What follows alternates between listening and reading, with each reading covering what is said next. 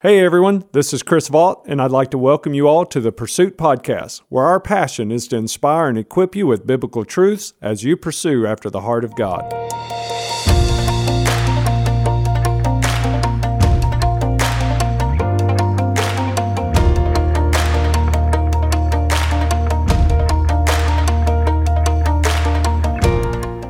Hey everyone, welcome back to the podcast. Thank you for tuning in to the Pursuit. I will apologize to you. It's been several weeks since our last episode, but God has been blessing this entire summer, and we've been involved with a lot of traveling, a lot of speaking engagements. And then here at Connection Point Church, we have had an initiative called Summer Serve, and we have been busy getting back outside of the church, out in the community, showing the love of Christ, reaching not only our local community, but we've been involved with projects that have even reached into international fields. And so we give God praise for that. We do make a commitment to you that we will get back onto a regular rhythm with these podcasts, so just be patient with us for that. But thinking about the summer and all of the serving projects that we've been involved in, today on the episode, on the podcast, we're going to bring to you a message that I preached back on Palm Sunday of this year, 2021. And we're going to finish up the Realignment series with this message. The sermon is entitled Realign to Serve. So grab your Bibles and let's go together to the Word of God and be inspired to take what we have received from Christ, put it into action, and bless those around us. Thank you again for being a part of the Pursuit Podcast. Grab your Bibles and let's go together. This is Palm Sunday. And Palm Sunday is so important for us. It's so vital to our Christian faith, and there's reasons for it. Most of the time we don't think much about Palm Sunday, but I hope today you're going to see how important this really is. In fact, to understand the importance of it, we have to actually go back 520 years before the birth of Jesus. This is just one of hundreds of prophecies that came true in the life of Jesus Christ. 520 years before Jesus was born, there was a preacher named Zechariah. So I want to read to you a verse out of Zechariah, if you would. It's there on your message. It's not on your message notes. Just write it down. Zechariah 9:9. Here's what it says.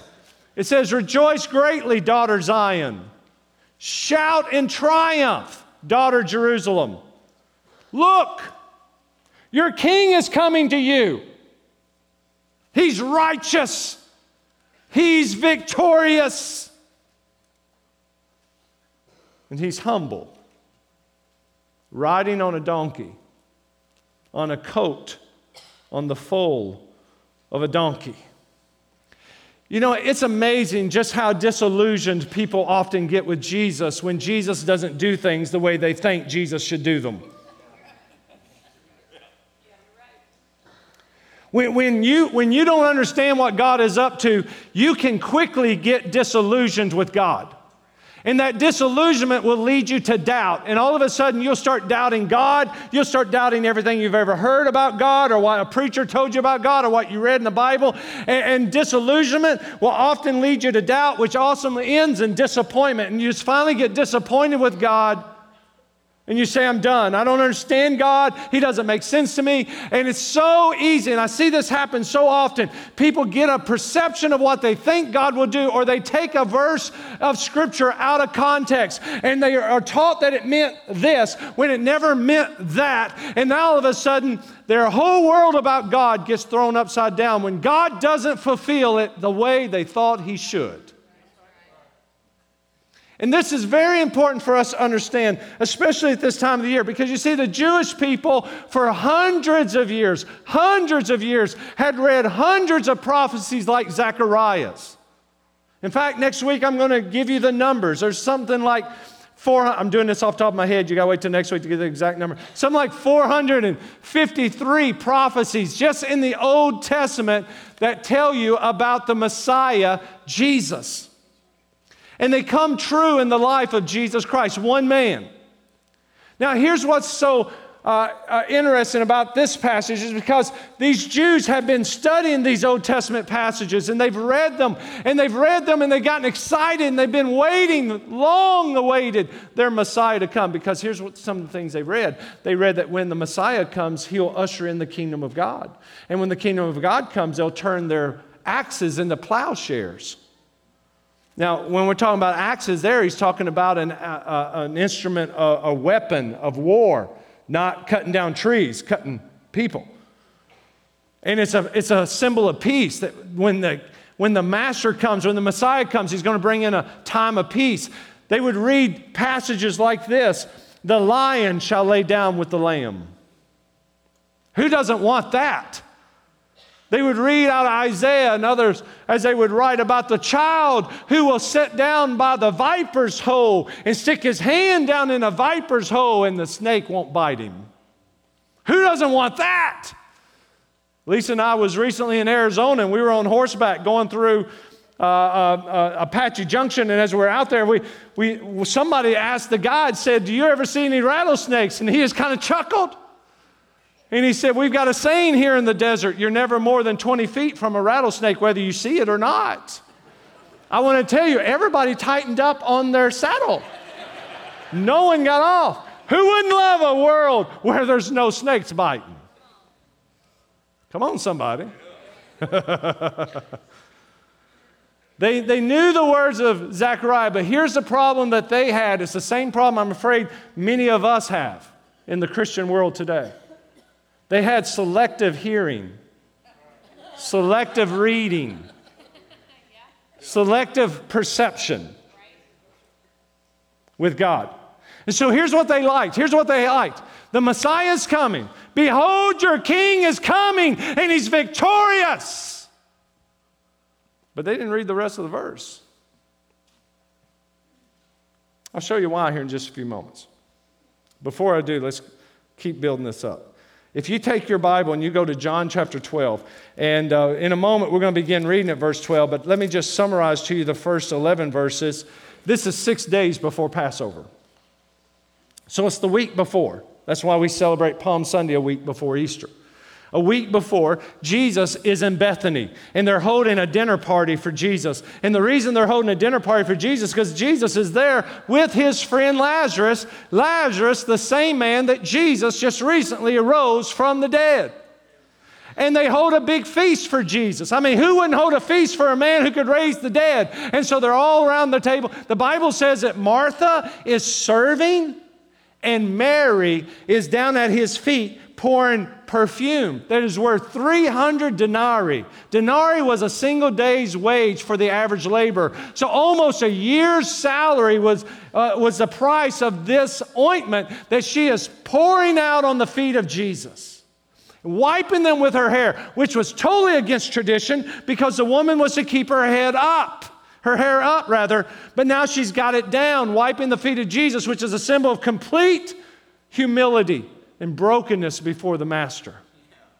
She is down on her knees. She's wiping his feet. They are sitting at the table. The Bible says Lazarus is reclined with Jesus at the table. They're enjoying a meal, and a crowd is gathering outside. Big crowd. Everybody's pumped up. Everybody's excited. Verse 9 tells us why. Then the large crowd of Jews learned that Jesus was there. They came, listen to me, they came not only because of Jesus, but also to see Lazarus, the one he raised from the dead. But the chief priest had decided to kill Lazarus. Did y'all know that? The chief priests want to kill Lazarus. Why? Because he was the reason many of the Jews were deserting them and believing in Jesus. So here we've got Jesus in Bethany, back in the same city where he raised Lazarus from the dead. They're having a big feast. The crowd is gathering. There's all kinds of excitement in the air. And the priests are saying, we've got to get rid of Lazarus. Because the crowd was coming to believe. Listen, they've listened to prophecy after prophecy after prophecy. And the Messiah, he'll do this, he'll do that. And for 3 years now, they have watched Jesus in his ministry. For 3 years, they have seen Jesus feed thousands with little boys' sack lunch.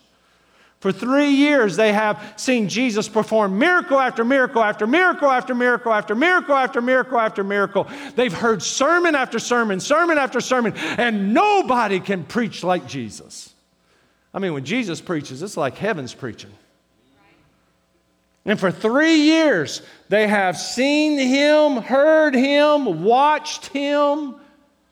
But the icing on the cake was when he raised Lazarus from the dead. And when he raised up Lazarus out of that grave, everybody said, he has to be the Messiah. He's got to be the one.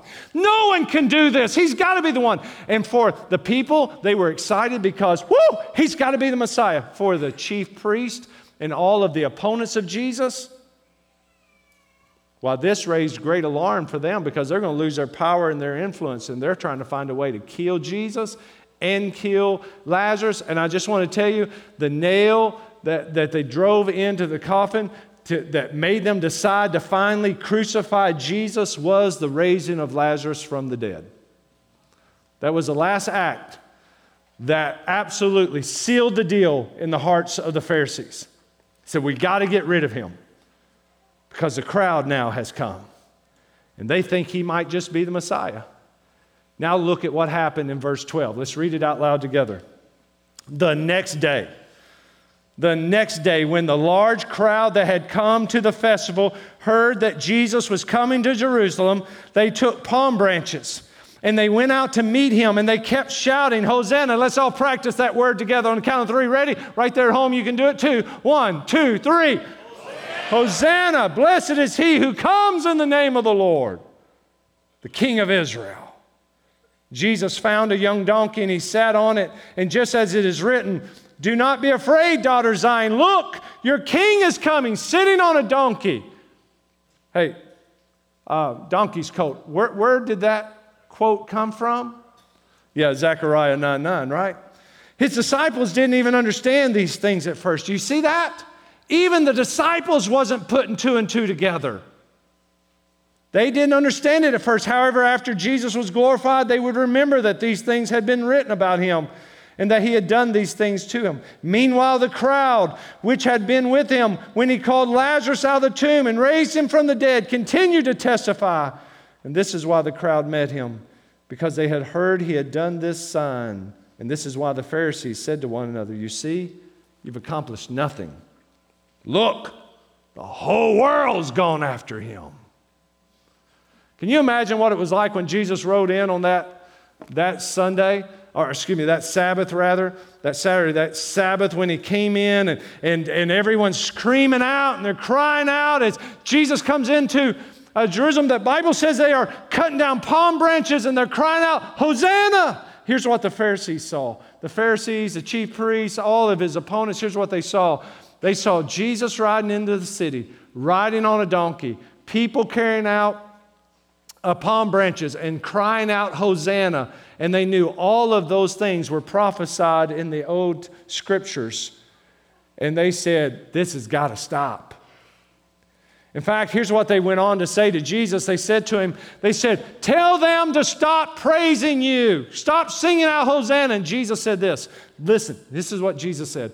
If these should keep their quiet, the rocks would immediately cry out. I'm telling you, when you get to know who Jesus is, you can't be silent about Jesus. Do I got a witness in this house? You can't be silent about Jesus. Don't let no rocks cry out in your place. Amen? Here's the problem with all this. The crowd had selective understanding about the Messiah. They've been waiting for the one who's going to turn their axes into plowshares. And what they were looking for is they were looking for a military king who would come in, a military king, Messiah, who would come in and get them free from the occupation of the Romans, set them free, and they'd always be free. And then the kingdom of God would come on the earth. Oh, how they should have only read the last half of Zechariah's prophecy.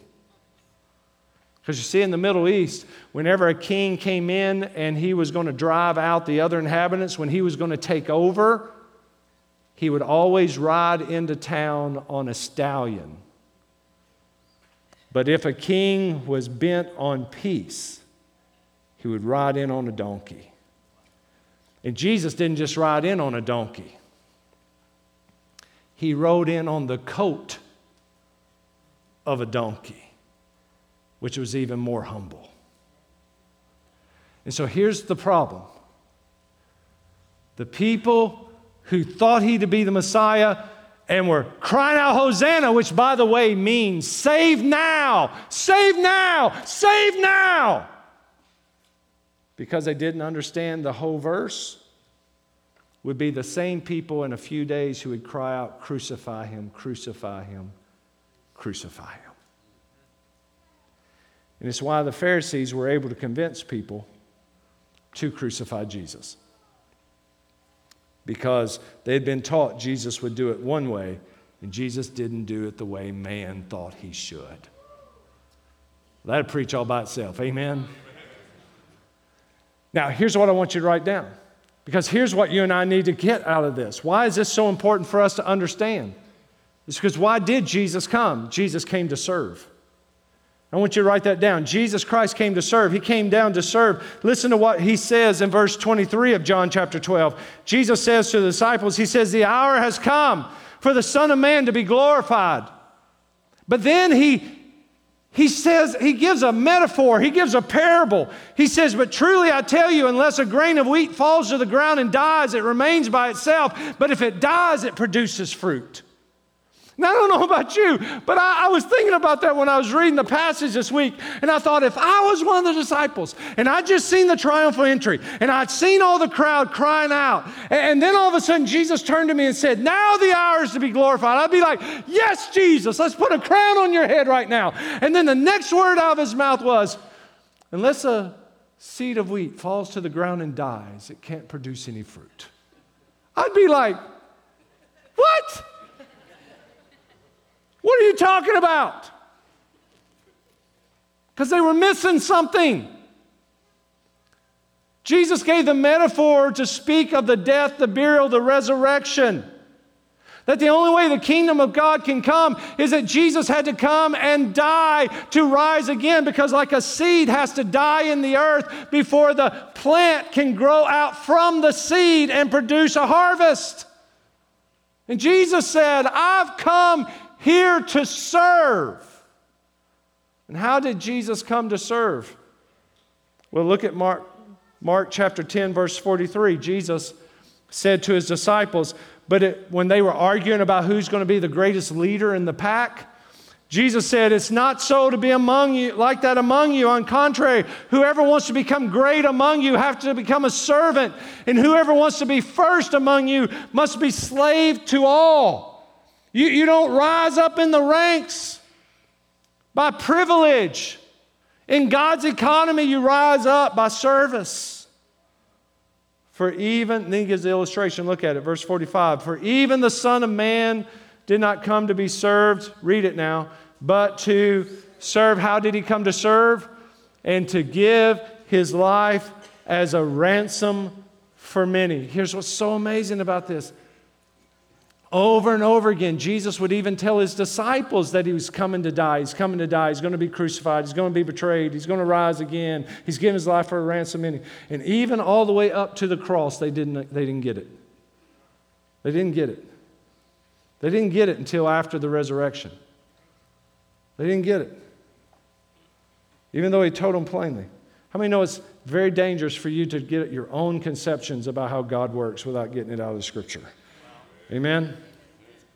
Here's what you need to know. Jesus came to serve, and write this down. He came to serve the Father's will.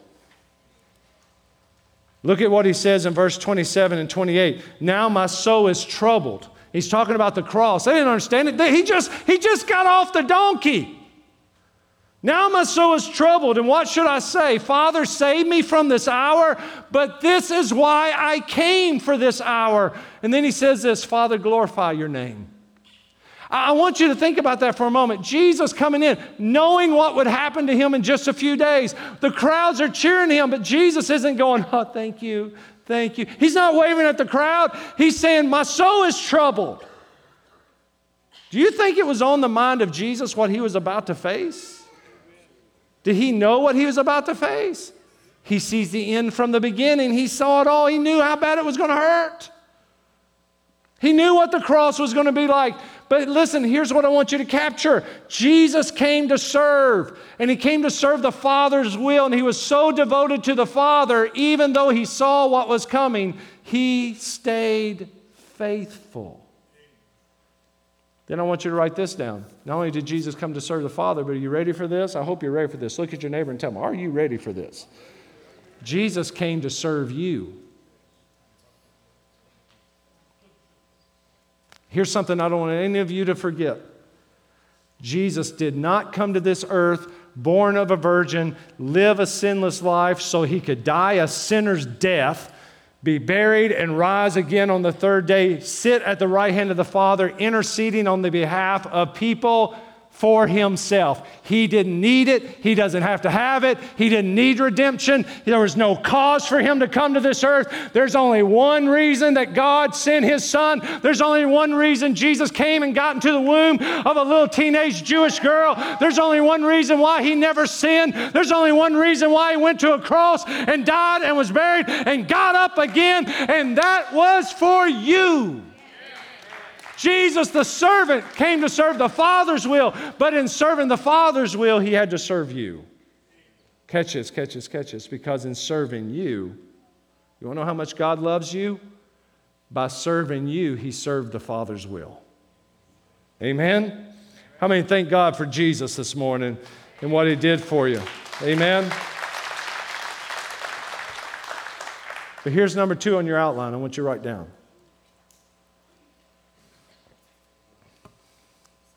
So Jesus, who came to serve the Father by serving you, calls those of us who want to follow him to live a life of service ourselves.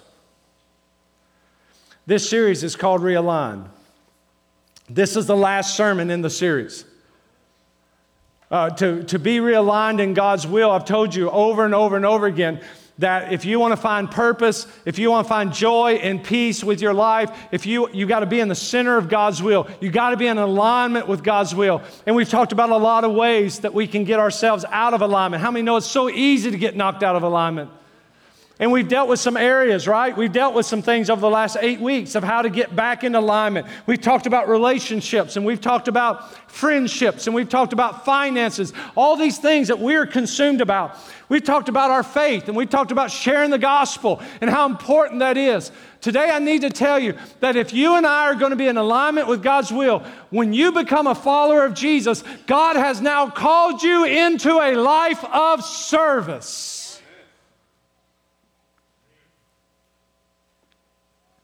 Here's how Jesus would say it in verse 25 and 26.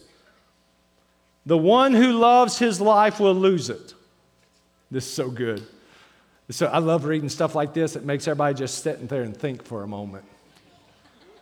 What was that again? So I'll read it again. The one who loves his life will lose it. And the one who hates his life in this world will keep it for eternal life. If anyone serves me, he must follow me, and where I am, there my servant also will be. And if anyone serves me, the Father will honor him. Who wants to be honored today by the Father? What's the secret to being honored by the Father? Serving the Lord. And how do we serve the Lord? Listen to what Jesus said in Matthew 10:39. Anyone who finds his life will lose it. And anyone who loses his life because of me, that's the key, will find it. Can I read you that last line again? Anyone who loses his life because of me finds it. What is Jesus calling us to? He's calling us that when we become followers of Jesus, to crucify our old nature, our old worldview, our old perspective about life and what life is really all about, and take on an eternal perspective. Start seeing the natural through the eyes of the supernatural. Start seeing the spiritual. Listen, here's the danger, and here's what I fear for many in the Christian world today, is we're so earthly minded, we're no heavenly good anymore. And what we've got to understand is that Jesus came down here and served. He didn't have to come. He did that for us. And what we do as a believer now is we dedicate our lives for Him, to represent Him, and we see the world differently. We have a new perspective on life. Amen? Look at two people right now and tell them, I just needed to tell you today, God loves you. And He's got a plan for you. But now all this comes at a cost. I want you to write this down. Here's what it means to really lose your life in Christ. I mean, come on. Jesus gave some hard words sometimes, right? Lose my life in Him to find it. What does that even mean? Here's what it means. Write this down. We have to die to self in order to serve the Father. Jesus would illustrate like this. Now, this is a deep illustration, ladies and gentlemen. I hope you get it, because this is Easter week, and I pray you think about it all this week. Luke 9:23, here's what Jesus said. Jesus said to them all, if anyone wants to follow after me, let him deny himself. Read it, underline it, circle it, something. Take up his cross and follow me. For whoever wants to save his life will lose it, and whoever loses his life because of me will save it. And so Jesus says, here's the deal. You got to deny yourself. How do you do that? You pick up your cross and you come follow after me. This is so good. Because see, when Jesus said this, everyone in the crowd knew exactly what He was talking about, because they were living under Roman occupation. And what the Romans would do, if anyone was condemned to die, he had to walk publicly in the street carrying his own cross, his own method of execution in front of everyone, so that everyone could look and say, there goes a dying man. So what is Jesus calling us to do? Pick up our cross, come follow after Him. Where? In private? No. And for those of you who think Christianity is your own little private memorial thing, no. Jesus has called you to come live it out in public. They should see you as spiritual on Monday in the break room as they see you here on Sunday in worship. Ooh! In school, you should be no different in school than you are at youth group. Are y'all with me today? Is this good stuff? Look at your neighbor and tell him, breathe, you're going to live. Maybe I ought to tell you, look at him and say, you need to die for Jesus. In Jesus, in Jesus. Pick up your cross. Come follow after the Lord. What does it mean? It means to give your life, yield it over, surrender it to Jesus. In fact, when you become a Christian, that is the last private, personal, independent decision you ever make on your own. Because from that day forward, every decision you make now needs to come under this lens. Lord, what do you want me to do in this moment? How do you want me to handle this situation? How do I respond, Lord Jesus? Do you see what I'm saying? This is what Jesus has called us to do, to come and to die for Him, in Him, to pick up our cross, to die to self. Someone asked a great preacher, A.W. Tozer. He was a pastor in the early to mid-1900s. And someone asked A.W. Tozer, said, what does it mean to pick up your cross and follow Jesus? And he said, let me tell you the story about an old man who was asked that very same question by a young boy one day. He said that old man looked at that young boy and he said, well, let's think about that. And he scratched his old scraggly head. He said, let's think about that. What does it mean to be crucified with Christ? He said this, first thing, a man who's crucified is only facing one direction. He's got his eyes set in one direction. He can't look anywhere else. Secondly, a man who's on the cross, who's been crucified with Jesus, that man knows he's not going back where he came from. It's so good. I wish I could preach like A.W. Tozer. He's got his eyes going in one direction. He knows he's not going back. And number three, a man who has picked up his cross to follow Jesus has no further plans on his own. Isn't that good? A man who picks up his cross to follow Jesus is only looking in one direction. He knows he's never going back to the life he used to live. And he has no future plans on his own. From now on, it's, Lord, what do you want me to do? Lord, I'll follow after you. You say, Pastor, does that mean I don't get to have my plans, my goals, my dreams? No, it didn't mean that. It means, though, that you give them into the hands of Jesus because he may just change them. Come on, somebody. Yeah. I thought I knew what I was going to do. Yes, I did. And me and Jesus had a wrestling match. It lasted 7 years. Yes, we did. And then finally, I had to go in back to college and say, guess what? I'm going to Bible school now. I'm leaving, y'all. And God turned my whole world around. You just got to be willing to say, God, what do you want me to do? And make it as an act of surrender to the Lord. Amen? I got thinking about people who are dying to self. And one of the things we're going to pray about tonight is we're going to pray for Christians who are under persecution. David Curry is the president and CEO of Open Doors USA. And here's a report I read yesterday, and it just broke my heart. Do you know that in the year 2021, and we're only 3 months in, the year 2021, that right now, on average, 13 Christians are losing their life every single day in 2021 because of their faith in Jesus Christ. You don't hear about that on the news. 13 Christians a day are dying in 2021. 12 churches a day are being attacked in 2021. 12 Christians are unjustly arrested every day or imprisoned in the world because of their faith in the year 2021. Another 5 Christians every day are being abducted because of their faith. When Jesus says, I'm calling you to die to self, to come live in me, he's talking about us surrendering our whole lives to him. And listen, if there's anyone we need to pray for and applaud, are those who will go even to the ends of their physical life and not denounce their faith in Jesus Christ. They're not ashamed. They picked up their cross. Amen? Now write this down. We have to die to self so we can serve one another. And you remember a moment ago, Jesus said in Mark chapter 10, those of you who want to be great, you must become servant of all.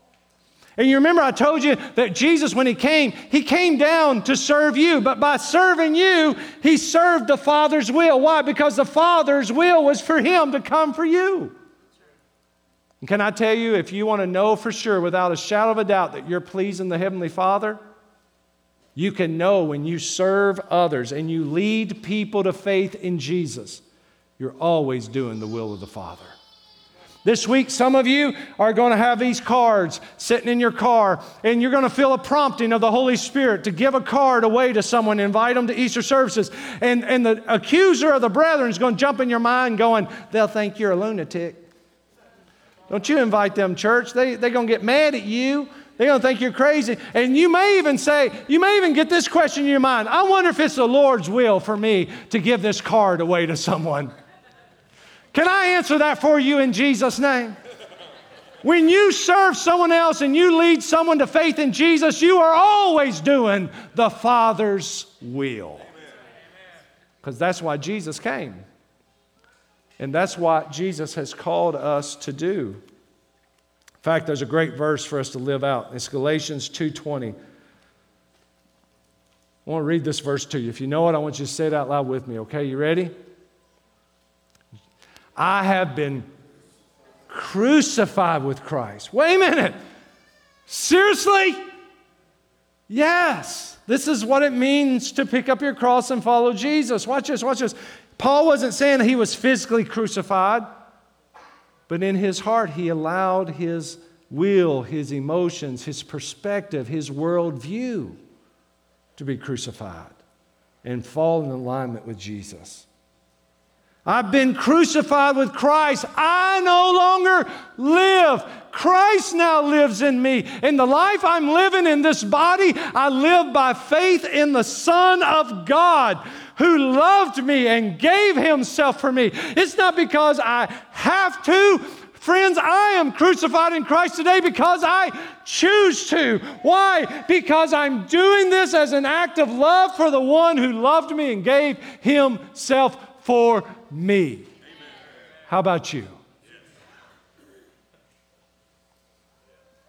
See, the prayer of one who has picked up his cross to follow Jesus is always this prayer. It's what Jesus taught us in the Lord's Prayer in Matthew 6:10, and you can write it down. I want you to get this. This should be our prayer. This is the prayer that we pray from a heart that's picked up the cross. You ready?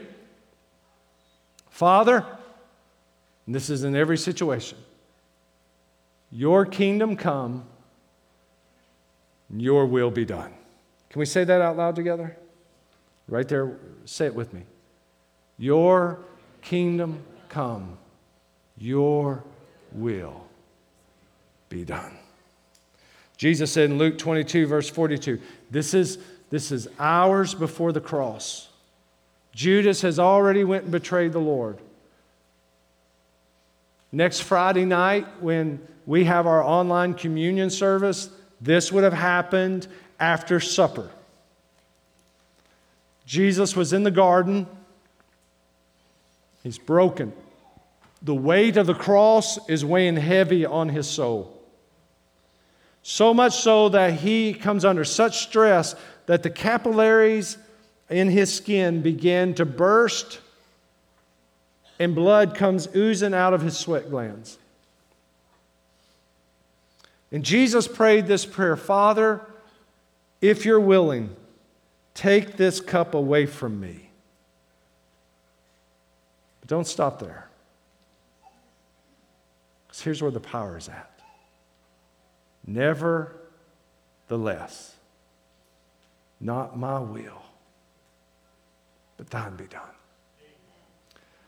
Is it always easy to serve Jesus, to pick up your cross and follow Christ? No. Can I be honest with you? There's going to be times, just like Jesus, God's going to put a challenge ahead of you that will weigh heavy on your soul. And in that moment, your prayer is, not my will, thine be done. There's going to be moments that you're going to be facing a temptation that every ounce of your flesh is screaming, give in, give in, give in. But the Spirit inside you will remind you, you're crucified in Jesus. You're no longer a slave to that temptation. And in that moment, you've got to remember, when everything in you screaming, give in, give in, give in, you got to say, Father, let this cup pass from me. Not my will, but thine be done. There's going to be moments when you're going to be accused, misunderstood, and even the people that you love the most are going to have expectations of you, just like they did Jesus, that are out of character or out of the plan for what God has for you. And even in that moment, you've got to be able to stand in love with compassion and say, not my will, but His be done. I've picked up my cross and I'm following after Jesus. Amen? Because here's the big takeaway, and here's what I don't want you to ever forget. I pray you get this down in your heart. It's so true. I promise you it's true. Even in those moments when it's so hard to carry your cross, I pray you'll remember this. It is so true. Because it's in losing your life in Christ that you find the life you were always meant to live. If you try to find the life you were meant to live in anywhere else, in anyone else other than in Jesus, you're going to always be empty. You're going to always be wondering. You're going to always be unsettled. It's only when you pick up your cross, it's only when you find yourself in Jesus that you find the life God always had planned for you to begin with. That's why we invite people to come to Jesus. That's why we share the gospel. And that's why every week, no matter what I'm preaching on, I give you an opportunity to make the most important choice you could ever make. The choice to pick up your cross and choose to follow Jesus, because I honestly believe that's when your soul will find the purpose for living, peace beyond understanding. And you know that you know that you know you've got a home in heaven. And your life has impact and meaning here and now and in the world to come. Amen? How many want to find that life in Jesus and in Jesus alone? Purpose and peace. So bow your hearts with me if you would. Thank you, Father, for letting us end this series on such an important topic. Father, I pray our hearts be motivated today to live a life of service, serving you by serving those around us. Not being ashamed of you, Jesus, not hiding our Christianity in a back corner somewhere, but living it out in public. Unashamed of the change and the transformation that's happened on the inside. Father God, I pray for myself and my brothers and my sisters that, Lord, you could give us a perspective to see the world through your eyes, to see people through your eyes, to have compassion, to reach out with the gospel message and try to lead others to faith in Jesus, find their purpose in the gift of salvation in Christ alone. Father God, I pray you help us be your servants today, because it's in losing our lives in you that we find the life we were meant to live all along. Thank you for the joy and the peace that comes from surrender. Hallelujah. Thank you, Jesus. Father, even now, you're drawing people to come to faith, to pick up their cross and come follow you. May they hear you. May they hear you, Holy Spirit. In Jesus' name.